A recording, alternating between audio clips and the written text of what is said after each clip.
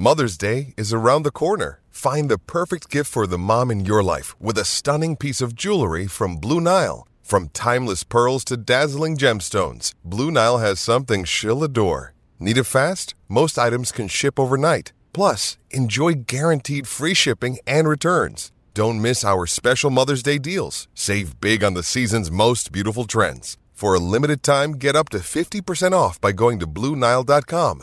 That's BlueNile.com. Another day is here, and you're ready for it. What to wear? Check. Breakfast, lunch, and dinner? Check. Planning for what's next and how to save for it? That's where Bank of America can help. For your financial to-dos, Bank of America has experts ready to help get you closer to your goals.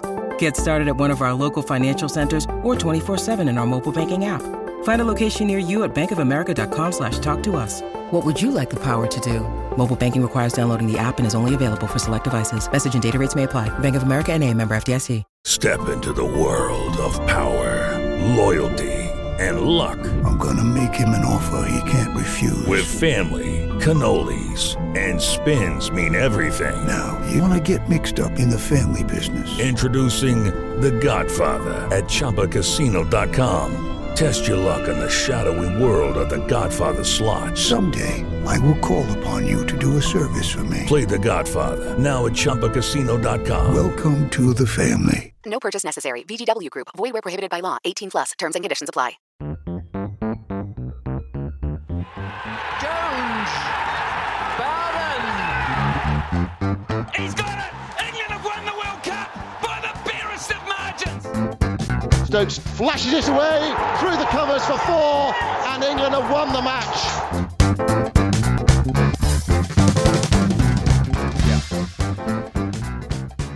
Hello, welcome to the Analyst Inside Cricket. The first day at Manchester in the second test is done, and the way I see it, Simon, South Africa have handed the initiative back to England. Firstly, by deciding to bat first on a situation, conditions which begged to bowl first, and then really some soft dismissals, one or two bits of bad luck, and suddenly they're rolled out for 150.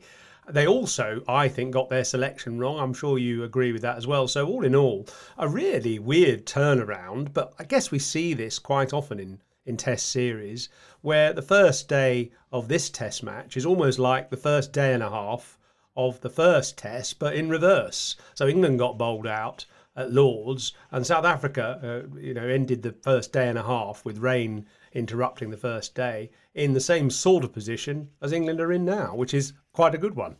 Yeah, England are on top, clearly. They're only 40 behind. They've got 7 wickets in hand. They're not in an impregnable position. I mean, they could lose, a couple of wickets in the morning and suddenly it's your game on again, 140 for 5.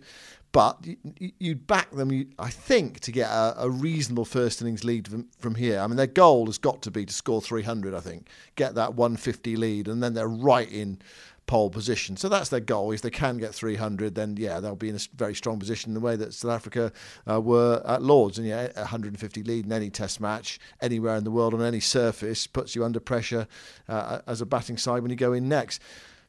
The decision to bowl first, the decision to bat first was, it was sort of dictated by their selection. We sort of got their selection wrong. One sort of followed the other, really. If you play 2 spinners, you think the pitch is dry, which is what they think it's going to spin back end of the game. So therefore, you sort of have to bat first. But they would have I actually heard Dean Elgar's interview with Jonathan Agnew this morning at the toss, and there was a sort of sense of agony. We know it's a gamble. We understand that, but what we need to do is just tough it out, battle it out, see if we can get to lunch. And you sort of sense if they could have got to lunch 2 down, even 3 down, then they would have been able to perhaps build a decent score in the afternoon and evening session. We knew the sun was going to come out at lunchtime. That was the forecast, and that's exactly what happened. Almost right on cue, as the players are walking off for lunch, the sun came out, and then it was nice weather for the rest of the day. But it was such a sort of gloomy, overcast morning with the lights on. It almost felt, Yoz, it's strange to say, you don't often see, it almost felt as if whoever won that arm wrestle of the first day was going to win the test match. South Africa get through 2 down, max 3 down. England pick up a bag of wickets that they'll win and dominate the game. Might not happen, of course, but that's what it really felt like. I don't think I've ever can remember a sort of like the first session of a test match feeling so decisive. I'm just trying to cast my mind back. Well, it's an overused cliche, isn't it? This is a crucial first session, the first morning, and everybody says that every morning. And I suppose the same applies to tomorrow morning in a way, because if South Africa can strike back and cut England's lead to a small one, then they're back in the game. But yeah, it was a funny morning really, where actually the ball did quite a bit. And interestingly, it's funny, but Jimmy Anderson doesn't have a great record at Old Trafford. I don't think he's ever taken a 5 for in a Test innings, and it's partly because it doesn't seem to swing there, does it? It's weird how swing comes along and prevalent in some grounds and not at others. Obviously, Trent Bridge, the one example, Lords, where it seems to swing around as well, but Old Trafford, it never seems to. And it's often the line bowlers, isn't it? The sort of taller bowlers that hit the pitch hard and get a bit of extra bounce, that get the wickets. And that's why I find it bizarre that they left out. South Africa left out their tallest bowler, who was such a threat, although he didn't bowl that many overs in the first Test, Marco Jansen, 6'8". I would have thought he would have been ideal, perfect for this pitch, but they left him out and played 2 spinners. Yeah, I mean, you could understand some of their logic, which was that it's a dry pitch, so we want 2 spin. And they got, we've talked about it, haven't we, in the lead up to the game. They've got 2 class spinners. They've got Maharaj and they got Simon Harmer. So they're both good enough to play. Laws, they only played one of them. Here, they saw the dry pitch, thought, yeah, we need 2 spinners. But I just wonder, in England, I mean, you might think 2 spinners in India or in the subcontinent, for various reasons. Part of it is because it's so hot, isn't it? And that you need that sort of relief of bowling spin. But also, of course, the pitches are generally more conducive to spin. But in England, you always feel the seam bowlers, the pace bowlers, are going to do it quicker than the spinners. We may prove to be wrong. And I think that's the point. I completely agree. And actually, often with Old Trafford as well, when it's dry, it reverse swings later in the game. The ball gets scuffed up. And so actually, it's doubly good for seamers because they can get the bounce early on and the scuffed up reverse swing later on. I've never thought spinners, apart from Shane Warne, are that. In fact, obviously, Shane Warne was brilliant at Old Trafford and created the ball of the century there. But other than him, I can't recall other spinners being really dangerous. And it just, I don't know, maybe I think you suspected they almost sort of made the decision. Sometimes that you can look at series a long way out and sort of decide on your team almost, before you've got to the ground.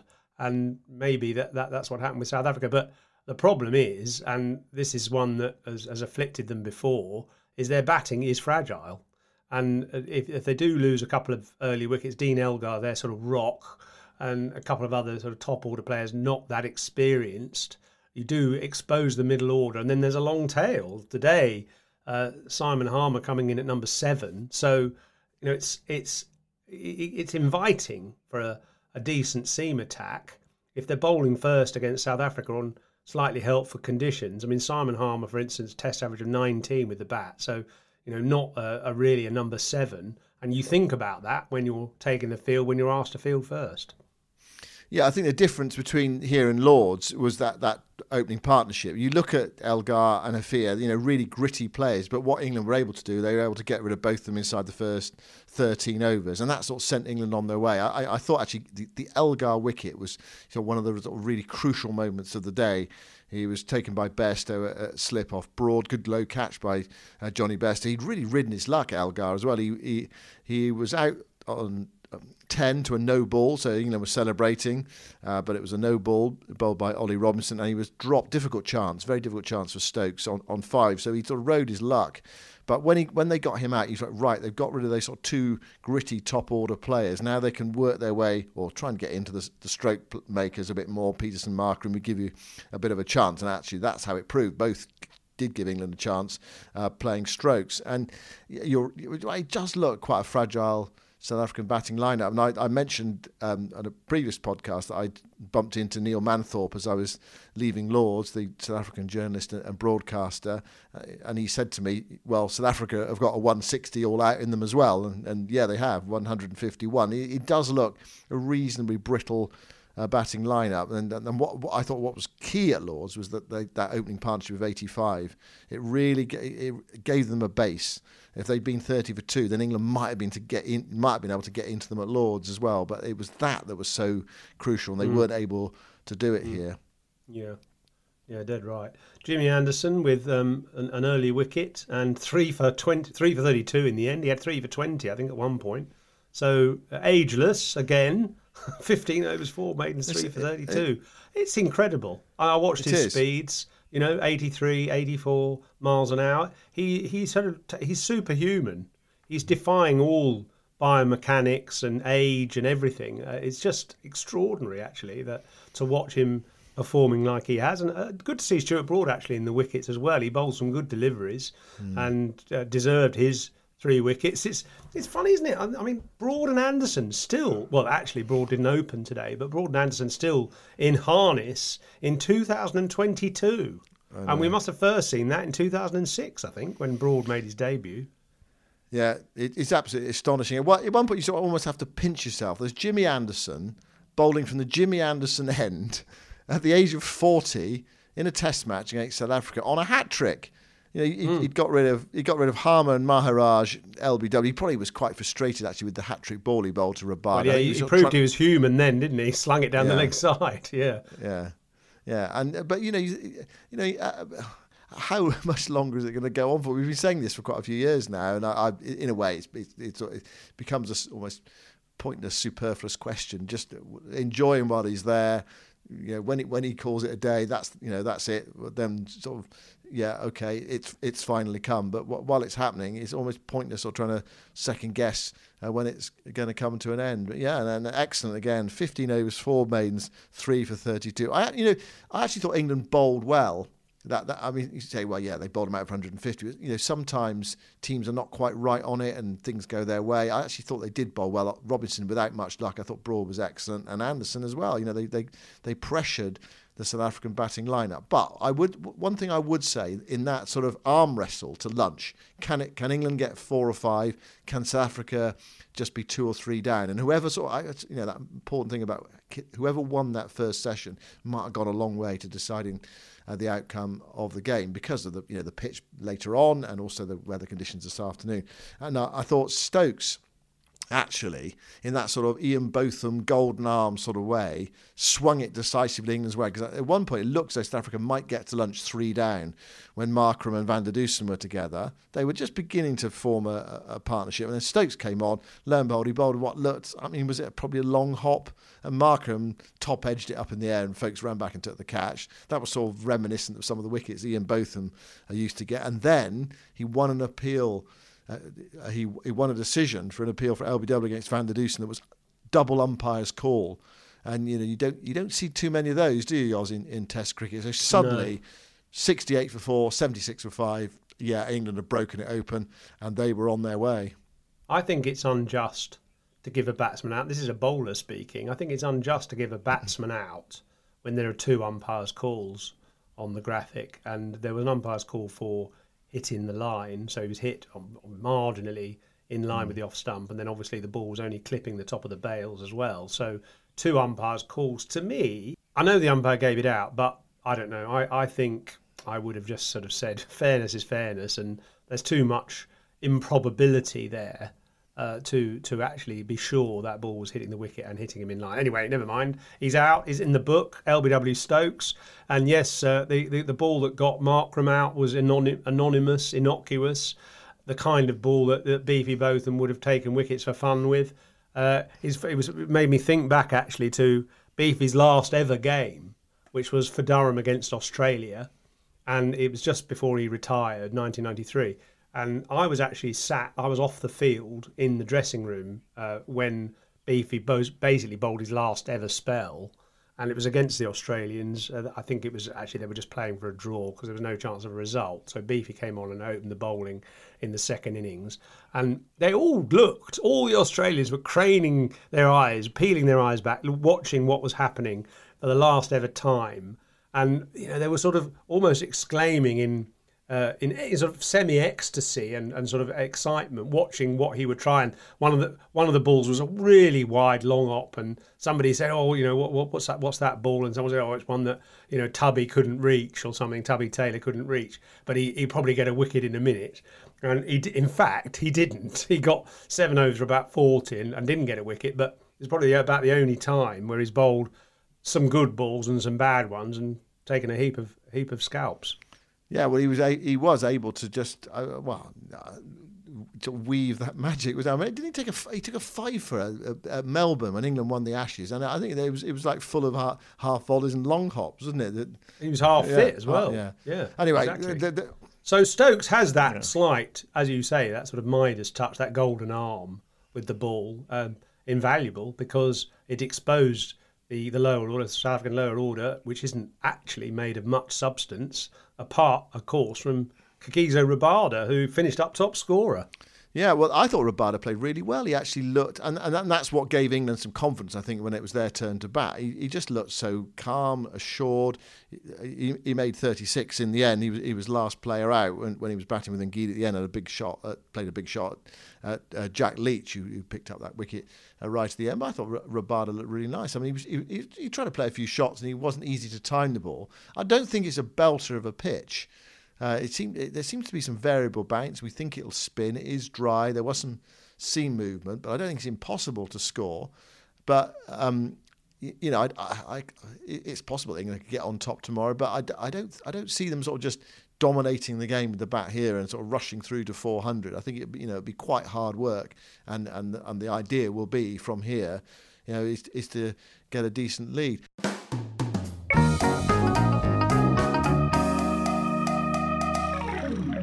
Hello, it is Ryan, and we could all use an extra bright spot in our day, couldn't we? Just to make up for things like sitting in traffic, doing the dishes, counting your steps, all the mundane stuff. That is why I'm such a big fan of Chumba Casino. Chumba Casino has all your favorite social casino-style games that you can play for free anytime, anywhere with daily bonuses. That should brighten your day a little. Actually, a lot. So sign up now at ChumbaCasino.com. That's ChumbaCasino.com. No purchase necessary. VGW Group. Void where prohibited by law. See terms and conditions. 18+. Lucky Land Casino, asking people, what's the weirdest place you've gotten lucky? Lucky? In line at the deli, I guess? Aha, in my dentist's office. More than once, actually. Do I have to say? Yes, you do. In the car before my kids' PTA meeting. Really? Yes. Excuse me, what's the weirdest place you've gotten lucky? I never win and tell. Well, there you have it. You can get lucky anywhere, playing at LuckyLandSlots.com. Play for free right now. Are you feeling lucky? No purchase necessary. Void where prohibited by law. 18+. Terms and conditions apply. See website for details. What we haven't sort of nailed down, Yoz, we talked about South Africa's team selection. What about the decision at the toss? And also the other thing as well is the psychology in the toss. That if England had won the toss and decided to put them in, which is what they were going to do, they were going to put South Africa in, how much more pressure comes on a bowling side rather than, the captain of South Africa's made the decision to bat first, and therefore it's weird, isn't it, how you just relax a bit more, that the pressure's not on so much. When Dean Elgar looks back, he probably wishes that England had won the toss and that he'd put South Africa into bat, and it doesn't look such a poor decision. If it's a marginal situation at the toss, and often it is, maybe invest in your strength. And what's your strength? South Africa, bowling. So bowl first. I just think their batting is fragile, and if it's a sort of 50-50 call, maybe it wasn't in their head. Maybe it was a very, very certain it was going to play well, and they just needed to get through the first hour or something. But to me, it looked like a 50-50 sort of situation, and I would invest in my strength as a result. Anyway, it happened. They got bowled out for 151. England, in reply, well, they stumbled as usual. But the remarkable thing is, perhaps, that the man who so often stumbles first is still in, Zach Crawley. Yeah, it must have been a bit odd for him, actually, to see Johnny Bairstow walking out to bat, because he hasn't really got down to sort of partnerships with the middle order very much this summer, if at all. He did have a marginal decision go in his favour when he was on 7. That was a ball hitting the top of middle stump from Maharaj. It was umpire's call. It was given not out, so he survived that when he made 7. So 17 from 77 balls. Is this a sort of new Zach Crawley? Is like reining himself in, giving himself a chance, or is he just struggling to come to terms with it and he's just battling away? What did you see from him today? He's changed his nickname from Crunch Crawley to Creepy Crawley, hasn't he? Which, of course, was the nickname of John Crawley, his namesake, a few years ago. I think he's just battling to find some batting rhythm and decided, look, I'm just going to put any expansive shots away and just try and stay in for a bit. And that's actually fine. It wasn't an easy pitch. The ball was bouncing through high. I love watching Rabada bowl, and he has such a high release point that he really gets the ball to bounce quite extravagantly at times. Not easy to play. Anrich Nokia, racked up the speed gun again past 90 miles an hour. So that's tough work. I think, he's just trying to stick in and find some kind of tempo to his batting, trying to relocate the middle of the bat. And, it's that old cliche in a way, talent hides itself in funny places, but it doesn't totally disappear. There is some talent still in there. He's just trying to locate it. Yeah, the challenge now, of course, is to come back tomorrow morning and not be dismissed, early on. And then you look at it and he's out, out for 18, 19, 20 or whatever, and you sort of feel perhaps you're no further down the line than you were beforehand. You somehow or other, by hook or by crook, tomorrow morning you've got to try to convert the battling 17 not out into a half century. He's not scored. It's remarkable, really. He's not scored a half century in any match since May. And now we're in late August. I mean, that really is a lean trot, and that must play. Yeah, it is. Must play with the batter's so mind. Hard. Yeah. No, terribly. Of course, it plays on your mind, and you just, as a batsman. Look, I haven't been a batsman who scores 50s in a row, but I can remember feeling in nick, if you like, which probably meant I got 15 rather than 3. And it, the ball does hit the middle of the bat, and your feet move into line, and your head is in a good position, and you're not thinking too much about anything. You're just thinking, watch the ball and hit it, or block it. Whereas when you're going through that lean trot, you're thinking, is my bat going up in the right angle in the back lift? Is my feet in the right position? Am I moving? Am I standing on my toes or on my heels? Do I need to stand a little bit further out of the crease or further back? Should I be picking the bat a bit higher? Do I need to tighten my bottom hand grip? I mean, there's so many things that you think about, which of course stop you from doing the basics and just watching the ball and hitting it. So it's about, in a way, trying to get back into that clear-headed mindset where you are just playing the ball. And maybe tomorrow he'll find that. It's amazing, actually, when you're actually batting well, how you just don't think about anything, do you? And it just almost feels like instinct. When things are going well. What about some of the other dismissals from the England players today? Alex Lees, I just thought, got a good ball. I mean, you can get them, can't you? It was round the wicket in Geedy, angled in, just left him a fraction, and he nicked it through to Verreynne, the wicketkeeper. I mean, Jeffrey's cliche, Test cricket is all about surviving the good balls, and today Alex Lees did not survive a good ball. No. And he looks destined to attract those sort of balls. The trouble with his batting is he's just a bit heavy-footed, and even though he survived a few balls, well, not many actually, but nearly just over half a dozen, he looks a sitting target because he's so static at the crease and leaden-footed, and it just requires one ball to do something for me to get him out.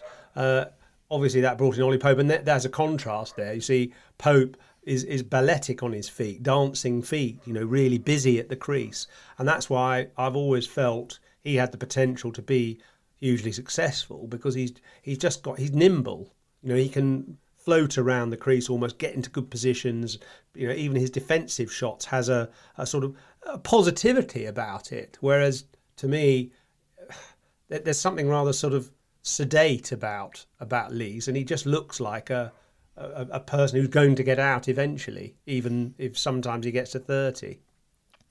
Yeah, well, Lee's out for 4 today. Pope came in, batted nicely for a while, and then played on to Nortje, who was ramping it up again. He was in the 90s, 92 miles an hour, 93 miles an hour, inside edge onto his stumps. And then Joe Root, Yoz, third successive score in single figures It has happened before to Joe Root in Test match cricket, not that often, and out in a way that we saw in Australia. It's actually, whether it was a clever piece of captaincy or just an obvious piece of captaincy from Elgar. Maharaj was bowling, and he bowled a few balls against Root, and I just feel it's almost like it's not a total waste of time, but the left-arm spinner to Root, when you've got a different option, better option, use that. And that's what Elgar did. He took Maharaj out of the attack. He brought back Rabada, and it didn't take long for Rabada to bowl one in the channel that just bounce a bit.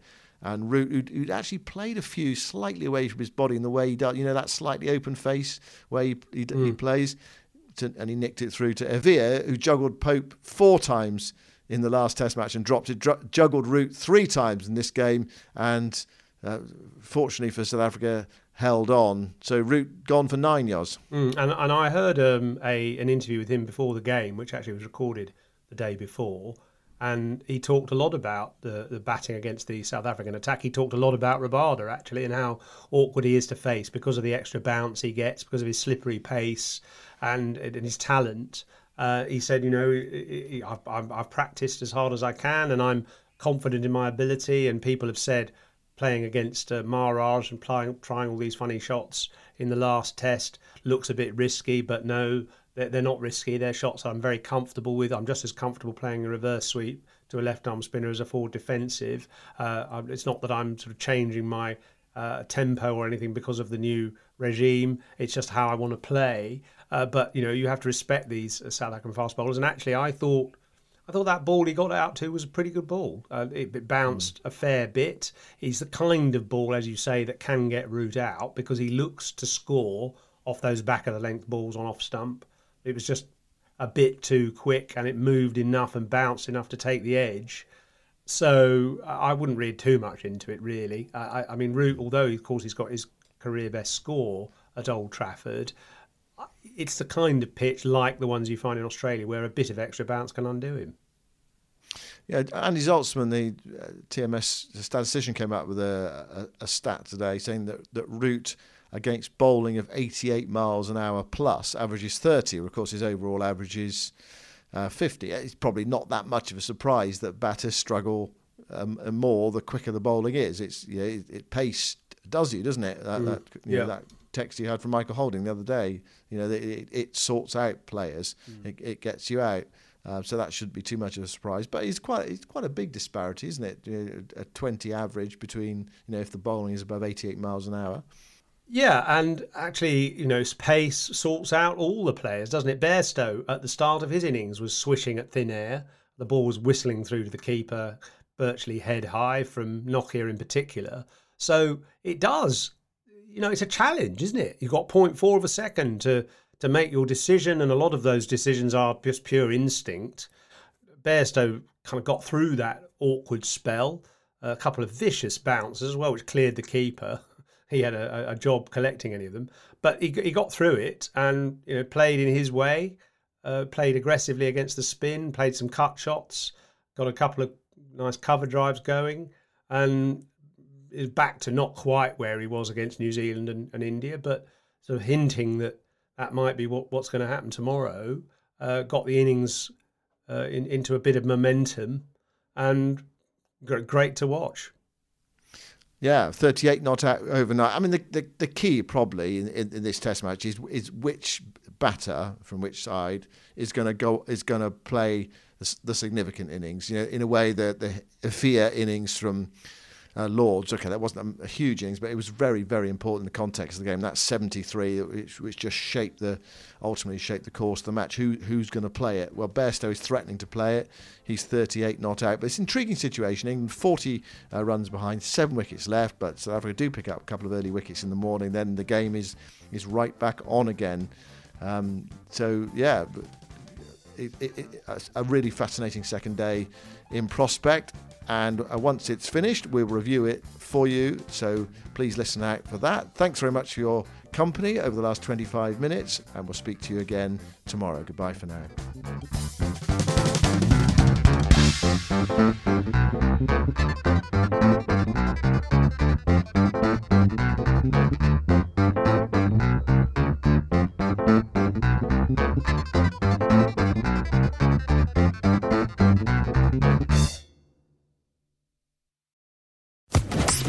Official Podcast Network. Step into the world of power, loyalty, and luck. I'm gonna make him an offer he can't refuse. With family, cannolis, and spins mean everything. Now, you wanna get mixed up in the family business. Introducing The Godfather at ChumbaCasino.com. Test your luck in the shadowy world of The Godfather slot. Someday, I will call upon you to do a service for me. Play The Godfather now at ChumbaCasino.com. Welcome to the family. No purchase necessary. VGW Group. Void where prohibited by law. 18+. Terms and conditions apply.